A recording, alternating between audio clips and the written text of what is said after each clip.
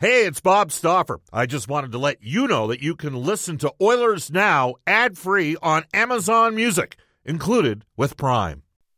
We return to Oilers Now with Bob Stauffer. Brought to you by World of Spas, Edmonton's #1 hot tub and swim spa dealer.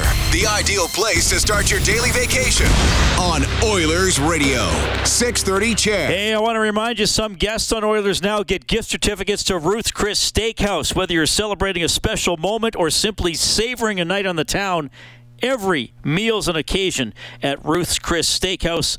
Tell Chris and Chef Altif that Oilers Now sent you. There are 2 games going on in the NHL tonight. 1 goal has been scored.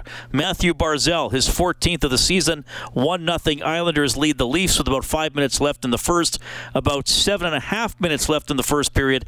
Avalanche and Rangers are scoreless.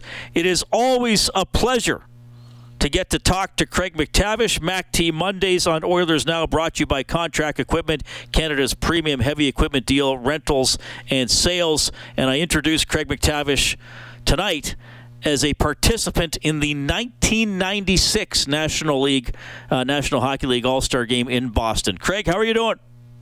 Great, Reed. Thank you. You're giving me a night off of Bob tonight too, which is always welcome, as you know. Well, I'll carefully decline comment on that. Yeah. No, we have a lot of fun on MacT Mondays with Bob for sure. But no, it's probably a good trivia question, because I don't think anybody that saw me play would realize that I ever played in an All-Star game. But back in 1996, there was a special dispensation for an older player that the league would handpick, and I was fortunate enough that I had Bob Clark as the general manager at the time, and he put my name forward, and it was a fantastic experience. There were John LeClaire, Eric Lindros, Eric Desjardins, and then some old helmetless journeyman that made the All-Star game back in 1996. But funny story, that there were only the winning team got $10,000 each, and per player and coach, and the Stars, they don't care about 10 grand. Even back in 1996, it wasn't a big amount of money for them, but there were only 2 guys on our team at the time that really cared about the money, and that was Coach Doug McLean and centerman Craig MacTavish. So we were up by a goal pretty late, and he was playing me way more than he should have been, because he knew I was going to try and preserve that lead. And I remember, there was a face-off in our zone pretty late in the game, and he put me out, and I went out, and then I felt bad taking, I think it was Vinny Damphus off, because a little bit embarrassing for Vinny. So I skated back to the bench, and Doug just went ballistic on me. Get back out there, get that face off. And we ended up winning the game, and he and I were the 2 happiest, most compensated people in the building. And it was a funny story. That is a great story, and kind of a storybook ending for Ray Bourque in that game, because he scored the game-winning goal in the final minute in Boston for the East to beat the West 5-4. You mentioned trivia. I'll throw one at you, and this is just for fun. I'm not going to bug you if you get it wrong. Yeah. So you were referred to as a commissioner's selection. Do you remember who the commissioner's selection was for the Western team? I don't. It was Denny Savard. Who would have been in the All-Star game before. Hall of Famer. Yeah.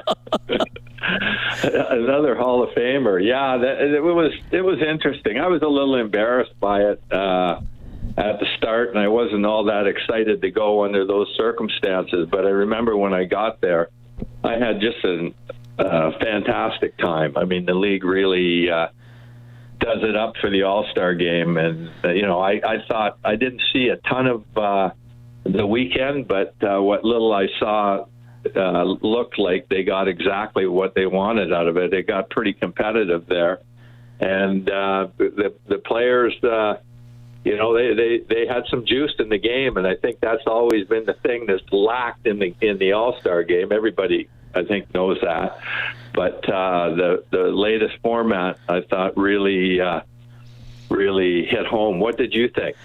Well, I was saying in the first half hour of the show, I didn't get to see the skills because I did my show from Claire Drake and then stayed for the Bears game. So I saw some highlights online. On Saturday, I watched McDavid's first game against McKinnon, and then I ran some errands, and by the time I got home, I'd missed the first half of the final, so I watched the second half. I think, and I put this out there to the listeners, so I think Kellen will see if we get any texts on it. We already got one.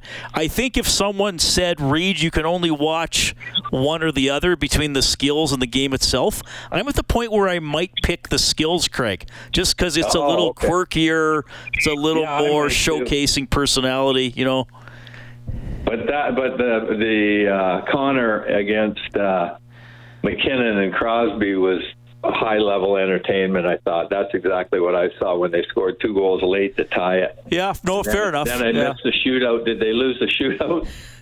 McDavid won the shootout, right? McDavid's team won the shootout because then they got into the final. I think, McDavid scored. I can't remember who got the other one. But, it's fun, right? I mean, if you want to sit and watch it and have fun, you can. If you'd sooner wait for the real games to start, you can do that too. And even the draft, I think, like the NBA does such a good job of promoting their stars. And I really thought that it made it fun for the players in terms of the draft, and really got them. A lot of times the players are pretty insular, and really got them maybe out of their comfort level a little bit, but they were entertaining. And I think when you see the human side to the extent that I think we did that night, I think that's always good too. Craig MacTavish joining us on Oilers Now, MacT Mondays for Contract Equipment. I'm now, when you coached, there were bye weeks. There was an all-star break, so that might be 3 or 4 days. It's a little different now because they combine the team's bye week with the all-star break. But I'm just wondering, like, when you were coaching, was that a chance for you to pour over game tape and think, okay, how are we going to come back? What am I going to change? How am I going to get so-and-so going? Like, I'm curious how you approached that when you were coaching. Yeah, I don't think you need the time off to do that. I think those conversations from the coaching staff are ongoing. I think a lot of times I use the break to get away from it a little bit. I mean, as much as you possibly can. But, I found the shorter the break, the more it affected the players. Like when you had 3 days off and came back, I mean, that practice was hideous. And it's hard for people that don't have experience with a practice like that to understand how 3 days could possibly throw the players off that much. But it really does. And I thought a longer break, they come back and the practices are better than they are on the shorter break. I mean, I think it's unfortunate that we're playing on the road. I always like to play at home after the break. And I think our guys, the players are going to take advantage of the time off, which they absolutely should. They've got to unwind a little bit and get some rest. But they're going to be flying back from wherever, Mexico or Palm Springs or wherever they were, and back into Edmonton for a practice, then back on the plane the next day to Las Vegas, where the Vegas players are going to have one flight, a considerably shorter flight than 2 long flights for the Oilers. And I think that might play a factor in the energy level of the team. I mean, there's always the likelihood that Connor and Leon and Darnell and Stu get it done and stand on their heads and get it done. But I think they're in they're under a significant disadvantage in that game. Before we talk about that game and the win streak, I just want to circle back. And I found that really interesting that you actually thought that the shorter the break often meant a lousier practice when the guys got back. How deep into a practice, you might laugh at this or think it's a stupid question, but I think you'll understand why I'm putting it this bluntly. How early in a practice would you know it was going to be a lousy practice? Or would you know in the dressing room beforehand? First drill. Yeah. And, it just, the execution is, these guys are finely tuned athletes. And, the execution is way off. The passing and, the balance is slightly off, and they're just out of sync. And it normally doesn't get a lot better. But, it's amazing that happens, but that's my experience. And what would you try to address it with some harsh words or interrupting, or would you try to step back at first and see if they could work through it? Well, I just close my eyes and get through it. And it's not a conscious choice that they make to be off and mis-execute plays and passes, but it's a byproduct of the time off, and it's not something that a coach is going to come down on the first practice back from a 3 or 4 day break and snap, because it's not a conscious decision that they're making or a lack of focus. It's just that they're finely tuned athletes and they're off slightly, and it can really, really look ugly. but hopefully that wasn't the case or won't be the case. But the one mistake you can make, and I've done it before, is that you can stay out there. Like, a lot of times you come back, you practice, and you play the next day. And the one mistake you can make is keeping them out there a long time, trying to push them through it. And then the next day they're off. They don't have the energy. You're better off to suffer through mis-execution on a short practice, get out of there, have a crisp morning skate, and hopefully they're somewhere near the top of their game once the game starts. Okay. So, Craig, you've obviously watched the winning streak. You've heard all the morning skate comments, the practice day interviews, the post game comments, in which the players and Coach Knobloch have said, "We know we're on a winning streak because we get asked about it, but really we're not dwelling on it. We want to keep building our game. We want to win each individual game regardless of what happened in the previous ones," which I understand. But I also wonder, because I would think if I actually had a chance to tie a record, then, to me that would up my excitement level. I mean, this isn't win 7, which is pretty cool, but it doesn't get you in the record book. This actually puts you tied for the record book if you win tomorrow. Publicly today, they said all the same things. But you've been there as a coach and a player and knows what's going on in the dressing room. Do you think now it's like, "Okay, boys, we want 23-24 Oilers. This is our chance to be right up there"? What do you think? I think potentially it's more important to everybody outside of the dressing room, the streak and the ability. Sure, it's a factor, and it'll be more disappointing because of that if they don't make it. I mean, they've got an opportunity to make history, which, over time becomes more valuable. But in the moment, as a player, when you look back, it's more important that you were part of that team than you are in the moment.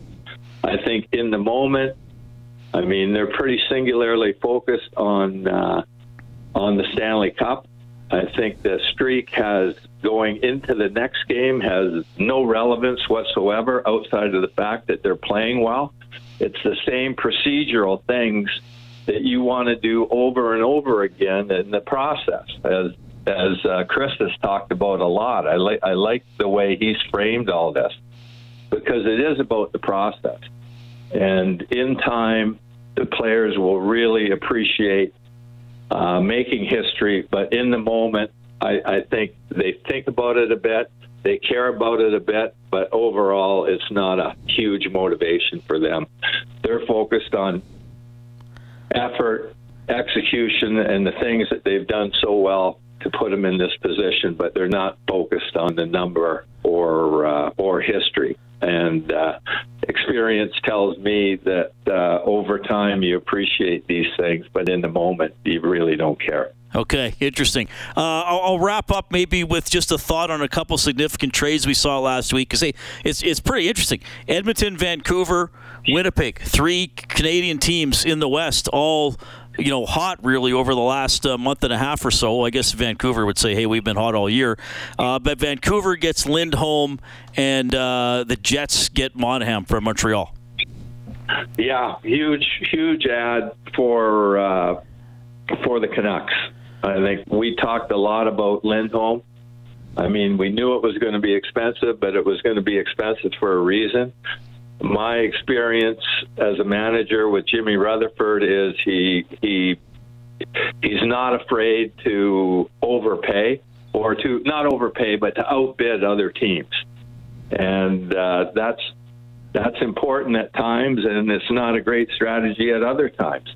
But I admire the fact that he had the assets, because Menko, obviously, 35 goals or so the year before was a pretty important piece in that deal, but he wasn't a cog at all in the way that Vancouver's playing. He's been kind of in and out of the lineup. We've all seen the immense skill he has, but so that would be an easy piece to discard, or not discard, but to turn into something.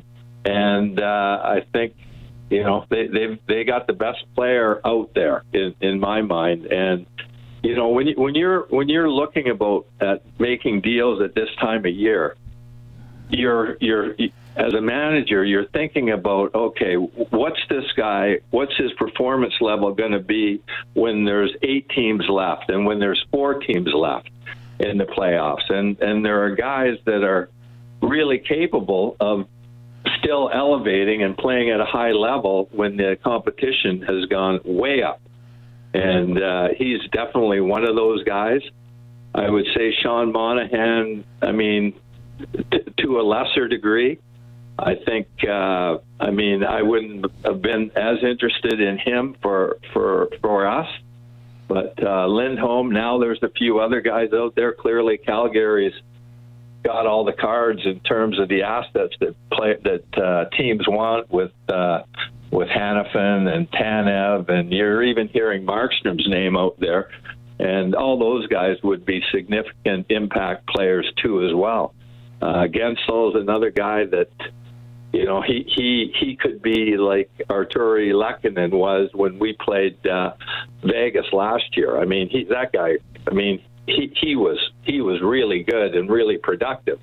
And I think Gensel has that same sort of ability. So I think he'd be a big piece for a team to acquire. Obviously, we could use some defense depth. Obviously, the 6 defensemen are playing fantastic now, but there's going to be injuries. You got to plan as a manager for a long playoff run. So I could see the Oilers picking up some depth on the back end at low cost. But it's a game of chess, and it's interesting for those of us that follow it so closely to see how the pieces are played. And there's a lot of talk about Adam Henrique in Anaheim.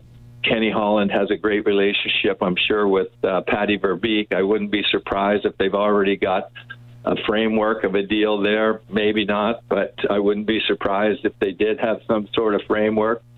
And certainly if you see Kenny stay on the sidelines for a little bit longer, then that becomes more likely that he's got something. But he's a sharp guy, and he's going to improve our team, that's for sure, in my mind.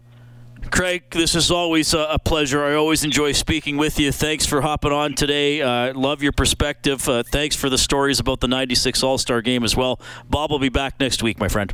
Oh, too bad. All right, Reed. Thanks, buddy. Okay, bye-bye. That is Craig MacTavish, MacT Mondays, presented by Contract Equipment. All right, Frank Saravelli and Colin Chalk still ahead as well. Read in for Bob today on Oilers Now. Hi, this is Connor McDavid from your Edmonton Oilers, and you're listening to Oilers Now with Bob Stauffer on 630 CHED. Hey, you can join New West Travel on an exclusive road trip to Dallas this April to watch the Oilers play the Stars. The New West Travel package includes airfare, 4 nights deluxe hotel, great game tickets, and a reception with Bob Stauffer. Complete your trip with an optional AT&T Stadium tour and National League baseball game.